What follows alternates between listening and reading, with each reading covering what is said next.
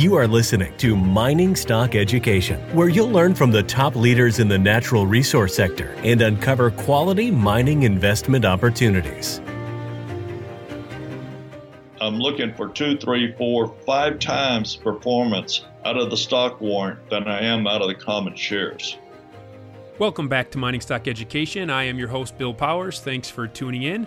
And in today's show, we will be discussing common stock warrants, specifically warrants on these junior mining stocks that we invest and speculate in. Warrants are a more leveraged way in which we can speculate in the resource sector. I have someone with a website and whose expertise is in this area with me on the line today in this episode. He is Mr. Dudley Baker. The website is commonstockwarrants.com. But before we speak to Mr. Baker, I would like to thank Lumina Gold Corp for sponsoring this show. This is a Ross Beaty company. Ross Beaty owns about 20% of Lumina Gold Corp. They have a 17 million ounce, which is massive, gold deposit in Ecuador, and I was just a couple weeks ago in Vancouver at the Vancouver Resource Investment Conference and was in the room when I heard Ross Beaty say that he is going to sell Lumina Gold Corp. He's going to find a major who is going to buy this company this year at a higher share price, he said, and of course at a premium to whatever it's trading at when it is sold. So that's a pretty bold prediction, but it comes from somebody with a very good reputation as one of the premier mining entrepreneurs. To learn more, go to luminagold.com. Ticker symbol is LUM in Toronto, and in New York, you can find it under the ticker LMGDF. Well, Dudley, thank you for joining me today. And as I was going over your bio, looks like you started off with one of my least favorite organizations, no offense, the IRS. Just wrote a huge check to them. But how'd you go from the IRS to speculating in resource stock warrants? Hi, Bill. Well, great to be back with you. This is the first time on your program, so great to be here. Yeah, I tell you, it's I've had a strange journey in life. It's been an interesting one, and some that your readers probably won't give a damn about. But it's like, when I got out of college, somebody recommended, said, Dudley, I majored in accounting, and they said, maybe you need to go to work, or suggest you go to work for the IRS for maybe 5 years and then go get a real job. Well, I never left after 5 years was the problem. So I stayed.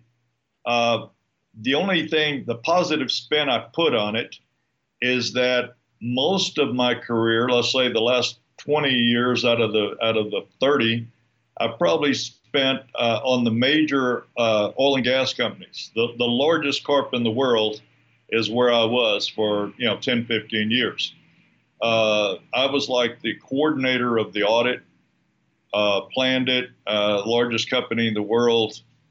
We had 30 agents on the case, and I was kind of like the lead agent. So it was a massive audit that went on for many, many years. That got me to New York. This was all when I was based out of Houston, Texas. And so had many, many trips. Almost every month I was in New York at the corporate offices. And it was a cool deal. And I say, I use this, it's a terrible word to use, but instead of the individual taxpayers, I'm kind of harassing the largest corporation in the world. The reality is that they were the ones harassing us because we were always outmanned with their legal staff. We were always behind the guns. But we were always talking about billions of dollars with a B instead of, the average individual. So just a different journey in life. And I actually took an early retirement in 1996. It's hard to believe. So this has been a journey. But me personally, I've always been interested in the resource sector. Going back into the 90s, and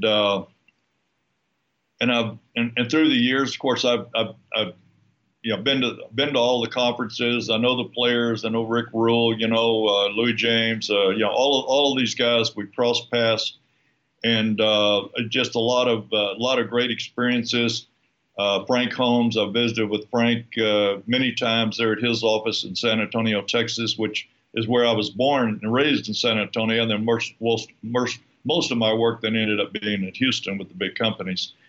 But so it's just really been fun for me. And to wrap up where I'm at, so now, I mean, I've always had the love for resource companies, but personally, I found the opportunity 20 plus years ago to actually move to Mexico. So most of my time is spent in Mexico now, Lake Chapala area outside of Guadalajara, and just many friends here. It's just a great place for me to call home, and it's worked out. But we can get to the airport in Guadalajara in 30 minutes and get anywhere in the world that we need to be. Dudley, we should define a warrant, too, for those that aren't as familiar. Most listeners will already know what it is, but it is the right, but not the obligation to purchase a share of a company at a certain price within a certain time frame. And the warrant, unlike an option, is issued by the company in conjunction with a private placement as like a sweetener. So private placements are sold as units, and some private placements come with a full warrant, some come with a half warrant, some come with a quarter warrant.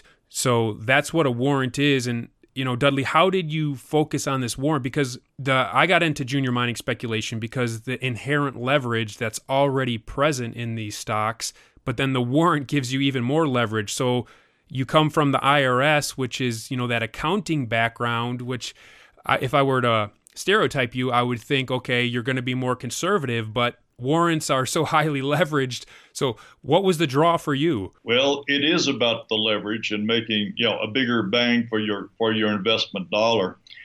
Literally, I go back, my knowledge goes back decades.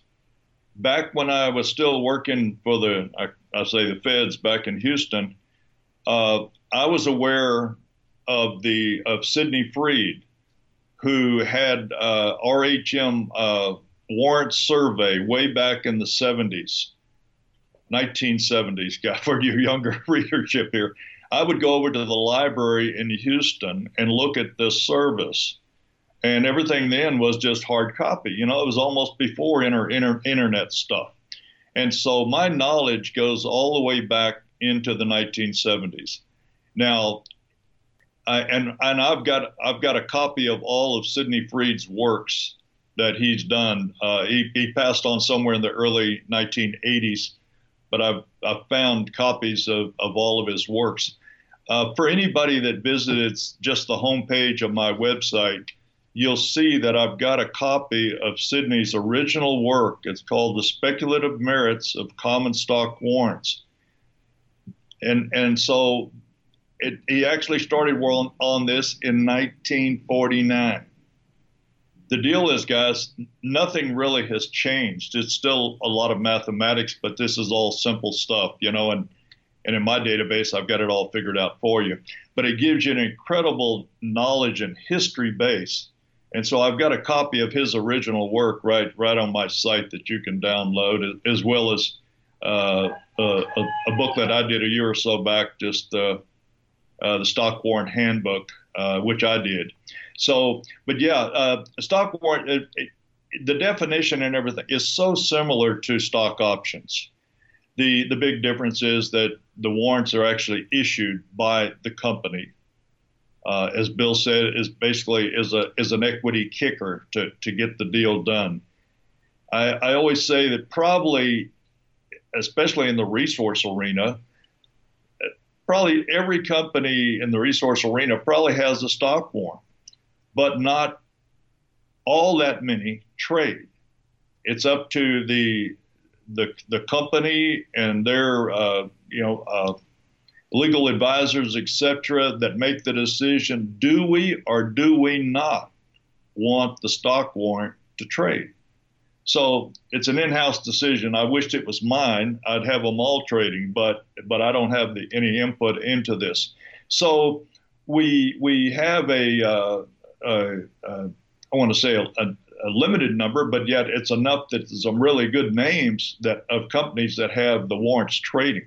So if it's trading it's in our database. That's the main thing. Dudley, what goes into the decision-making process of the management teams? Why, when a management team decides to have their warrant trade, why would they do that, and why would another company not have the warrant trade? I can put on a different hat and argue both sides of it. Yeah, you could say, why would they want to warrant the trade? Because they would like the investors to be buying the common shares instead of buying the warrants. If you and I go out and buy warrants on let's just say Equinox Gold tomorrow, none of this money is going to the company's kitty. And so it's not really helping the common shares or anything. So it's just a personal issue. Some of the management, they just love the warrants. They want their warrants to trade. It just is a personal situation. Probably like some of your readers here, some will say, gosh, it sounds interesting, but I'm just not interested in warrants. And some of the management of the companies might just be the same way. And some are really excited and some are not.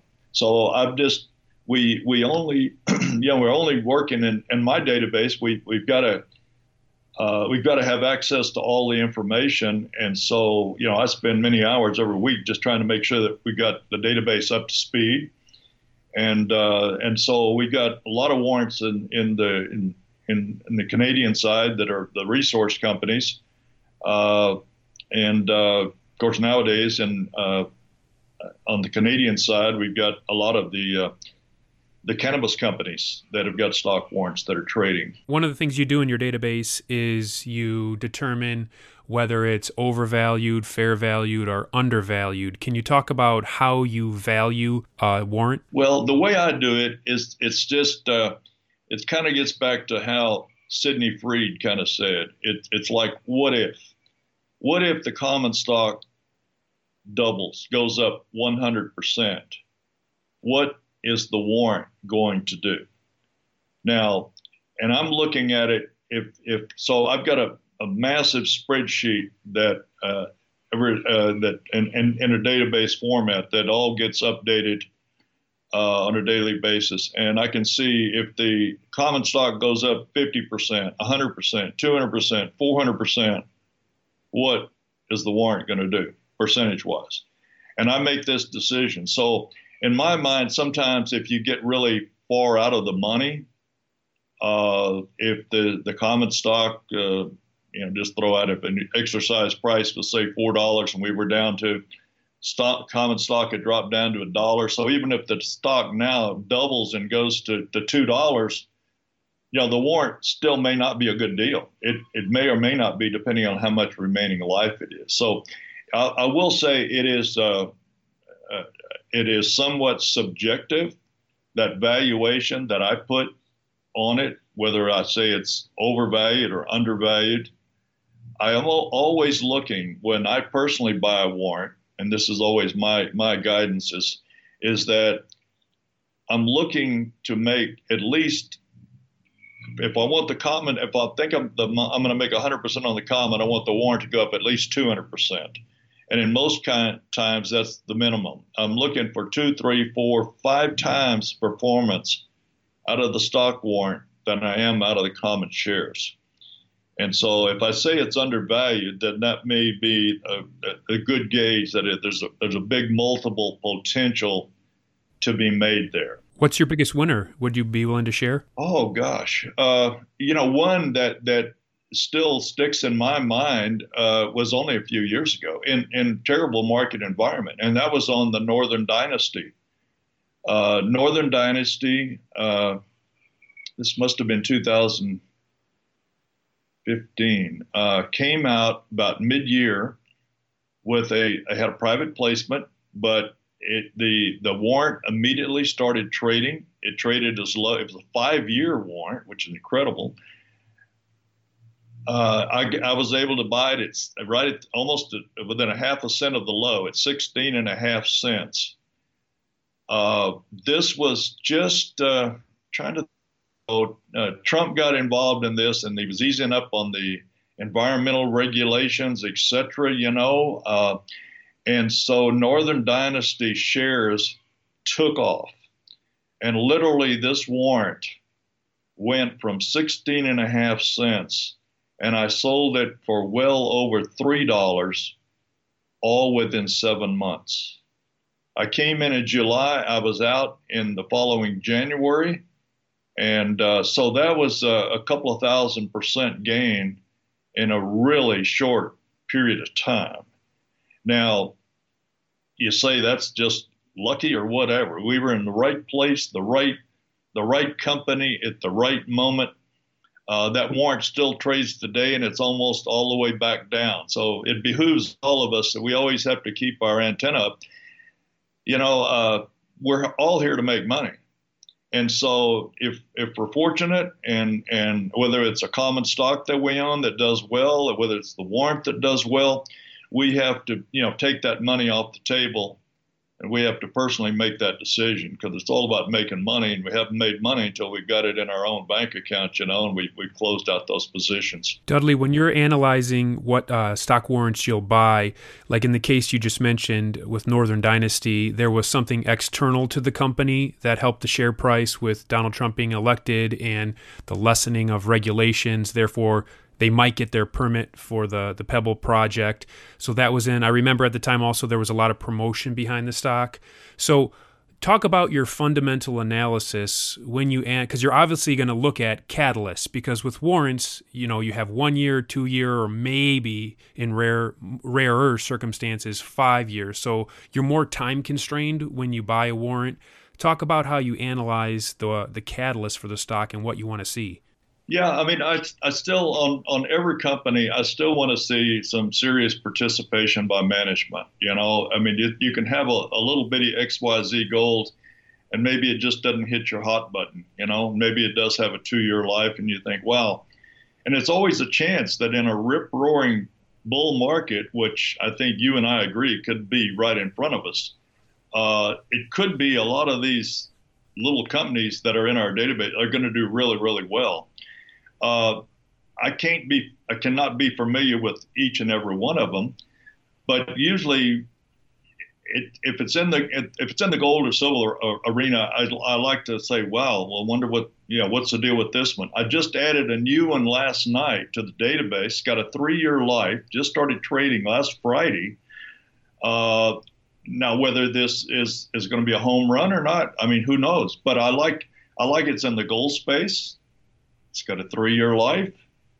It could be bought for less than 10 cents on the warrant, and you think, man, maybe this is going to be a real home run.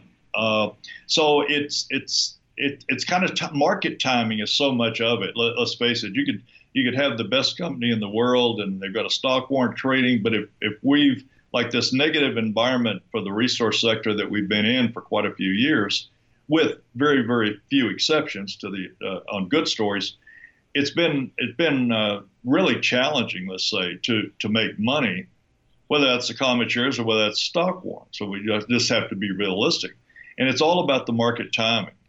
And I think right now we finally are on the sweet side, I think, of the market timing for resource investors.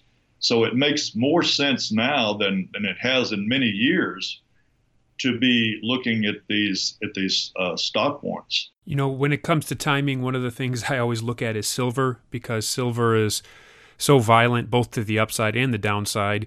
And when I think we're coming near a bottoming, my go-to leverage play has been the long-term call options on First Majestic Silver, maybe a 2-year out call option. That's typically what I purchase when I want to speculate on the silver price. Do you buy call options as well as warrants, or do you focus almost exclusively on warrants? I have not bought call options in many years. No, I guess I'm really focused on what I'm doing. So I'm either buying some of my own warrants, that are trading, or the common shares. Now, to bring that up, it's like I'd say anybody listening, I'm not saying put 100% of your money in stock warrants. This would be foolish for anybody. It'd be like saying put 100% of your money in call options. That would be foolish. So, for the average person, I would say, 10 to 20% probably max. Say if for just to round off, you had $100,000, but you'd probably want no more than maybe $20,000. in the stock warrants that may be trading on some companies that you really like. So a lot of my portfolio is in the little mining companies also. And in some cases, I've got a position in the common shares as well as a position in the stock warrant. So that if something would happen that, say, the warrant would expire worthless, the clock ticks off on us, I've still got a position in the common shares that I'm going to, if it doubles or triples, then I've covered my entire cost, even though I may have lost money on those warrants. So I've got my own little built-in hedge on several of these positions. But I've just decided to kind of focus on what I'm doing. I spend a lot of time just in maintaining the database. And but just so everybody knows, Bill, so I've kind of got it separated where we've got the Canadian database with all the Canadian warrants trading, and now also all in a separate database, all of the U.S. stock warrants that are trading. So a lot of the biotechs and pharmaceutical companies in the United States. So we've got net hundreds of warrants possibilities that are there, for subscribers to see every stock warrant that's trading in the United States and in Canada. But yeah, my hot button is definitely the resource sector. My subscribers get to see exactly what I own, whether that's the common shares or whether it's the warrants. I identify it all out, and as I'm buying or selling myself, I send everybody an email so they know what the heck I'm doing and why I'm doing it. And so it's just been a really cool journey. It's just a different way to, I want to say, play the markets. But what we do know is that it's much, the warrants always just trade for a fraction of the price of the common shares. So, it may just be like 1/4 of the price or something, instead of buying common shares. Just like buying the call option. So it's much less than, you've got much less investment on the line. You're looking for the longest time horizon that you can possibly get. And preferably that's 2 years or more of remaining life. One of the companies that I've been on board with for a good while is the Grand Columbia Gold, and their warrant, this April, it will still have 4 years of remaining life. And that's in the money right now, isn't it? It is deep into the money, but it's still going to basically go, dollar for dollar, penny for penny with the common shares. And so I like that story. I got in the early days when it started trading. I think it was in the low 90-cent range when it first came out. It was in the money when it actually came out. And so it's just been a great story. It's up in the $3 range right now. I still think that, we've got a couple of 100,000 ounces of production. They got cash in the bank. I mean, this, with substantially higher metal prices, this is going to be a cash cow. But Dudley, for those that don't own this already, this one, because it's in the money, it's not going to give them the leverage, whereas most of the warrants you profile are out of the money. So there's the greater potential for higher percentage returns in the out of the money warrants, correct? Well, definitely. There, you might say, and with that comes a little more risk. So yeah, the safety factor with Grand Columbia is that it is in the money. The warrant will still go up. Yeah, and if we're fortunate, still going to be 1.5 to 2 times the performance of the common shares. But the real money is to be made that those are out of the money right now, and where we can actually get that 200, 300, 400, 500%. Or let's say 5 times more than what the common stock's going to do. So, yeah, and nobody knows the magnitude. I think we're convinced that there will be a big bull market right here in front of us. What the strength of that and how high, say, gold's going to go, silver's going to go, which company is going to perform the best. I mean, I have a whole basket myself in my portfolio, and I'd love all of them to basically perform well. I'd love everything I own to be a 10-bagger, and that's I always use that expression. So it's like if we get fortunate and get 500 to 1,000%, even if it's not on every position, I think that possibility is here. But you're definitely right. To find those that are out of the money on a company that I always say you like, that our listeners like, you need to like that story yourself. I always say if somebody's following me, that's great, but please do your own due diligence. If you see Dudley owns Grand Columbia Gold, okay, well, that's great, but you take a look yourself and make sure you like that story. And so we all have to sleep well at night, and you can be comfortable and all of this stuff, and look at the time horizon and how much time is left on the specific warrants. But no, I just think for me, this makes so much sense. I just happened to be back in 2004, I think it was. I was at one of the mining conferences in Las Vegas, and Frank Holmes was on the podium, and he mentioned stock warrants. And I thought, my God, it's been years since I've heard about stock warrants. And I immediately started researching, and there was no service. And a few other Canadian buddies said, Dudley, you need to just do this yourself, put together the database and everything. And I did. And we've greatly expanded this through the years. And now I always attribute Frank Holmes mentioning that on the podium. And now I've had the opportunity to visit with Frank and his team in San Antonio on numerous occasions. And he's behind Grand Columbia Gold, isn't he? I think he still has a really nice position. I don't know to what extent, but I know through the years. And again, that's another story that you may say it's all about market timing, because Grand Columbia Gold has now probably been around for, I don't know, let's round it off 10 years or so.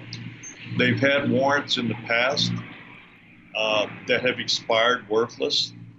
They have done one or two reverse stock splits through the years. It's cleaned up now. So now the timing is on our side as investors. Previous, a couple of years back, would have been a nightmare because the timing just was not right for this company. Now, and so that's kind of important with a lot of these little companies. They raise money and then do a rollback, raise money, do a rollback, raise money, do a rollback. And eventually some of them get it right. They actually get where they can take this company into production. And now we got cash flow, and Grand Columbia is just a great example of that. And I think it's just going to be it's already been a great home run for a few 100%, but I still think there's a lot more bang for the buck coming. But yeah, a lot of these little ones, I'd like to think that a lot of the warrants that I personally own are going to be 10 baggers. Dudley, as we have been talking, this is speculation versus investing. When you think about, as we kind of conclude here, when you think about the key traits, what would be like the 3 key traits of a successful speculator that you could share with my audience? 3 key traits. What traits would you need to see in a person such as yourself that's going to be successful and make money at buying and trading warrants versus someone that wouldn't? Okay. Yeah. No, it's like I think we just have to approach these markets with common sense. And that's hard to even say common sense when it comes to the resource sector sometimes, right? It's like smaller speculative companies. So it is so important to look at the management. Who is the management team? Does the management team have a nice position in the company? And so I look at that, number one. Anytime I hear, for me personally, when I hear the name of a new company or Joe Blow is recommending XYZ, I do 2 things. I know, number one, I go and look at the longest term chart I can get on that company. Where has it been historically? And the second thing I do is I run all the insider activity. I personally subscribe to inkresearch.com, which I don't know, probably $100 a month.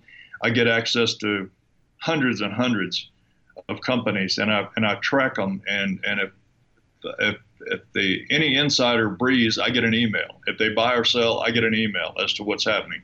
Me personally, I feel comfortable with that. It gives knowledge for all of the companies that have stock warrants trading,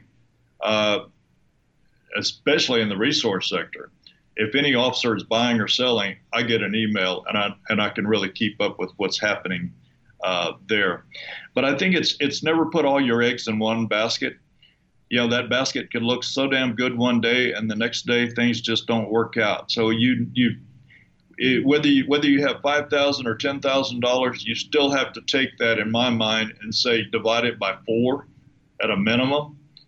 The more money you have, if you've got 50,000 or 100,000, I think you go up to 6, 8, 10 positions, and with the full awareness that any one of those positions may disappear tomorrow. Something just happened. So we've got to spread out our risk, but we're still going to have enough money in these positions that if we get the 10 baggers, 500% or a 10 bagger, it's going to more than cover 1 or 2 losses. So I think we all have to just diversify and do it ourselves in our own basket, and so that it makes sense for us personally. That's excellent advice. The website, again, is commonstockwarrants.com. Go check it out. As Dudley mentioned, you can sign up for the email list, and then you have access to download for free his book, as well as 2 other books that deal with the topic of discussion from today's show. Dudley, it was a pleasure having you on Mining Stock Education today. Thank you very much for joining me. Good to be here, Bill. Thank you.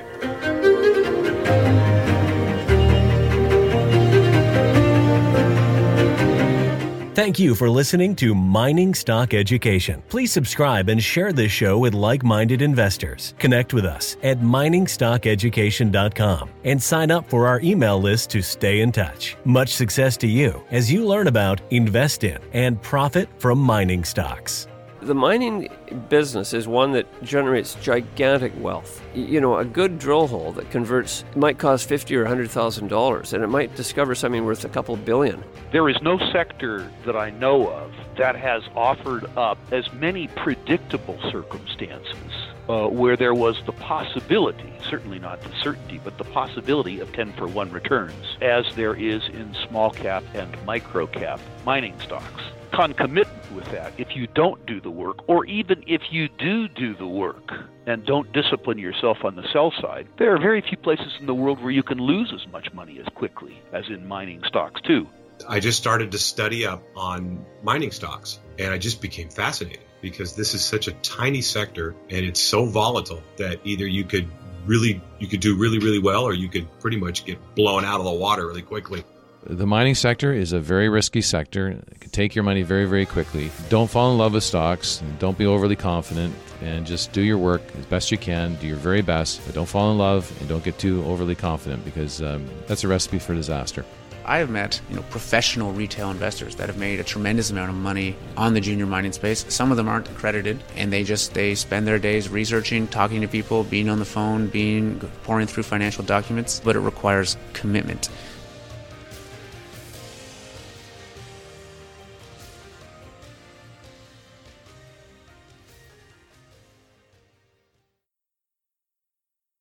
This podcast is for informational purposes only and is not to be considered personal legal or investment advice or a recommendation to buy or sell securities or any other product. We make every effort to be accurate, but the information presented is not to be considered infallible. It may contain errors, and we offer no inferred or explicit warranty. If personal advice is needed, consult a qualified legal, tax, or investment professional. Do not base any investment decision on the information contained on miningstockeducation.com, our podcasts, or videos. Make sure you always conduct your own thorough due diligence before investing. Realize that we may hold equity positions in or be compensated by some of the companies we feature, and therefore are biased and hold an obvious conflict of interest. For our full disclaimer, please visit our website.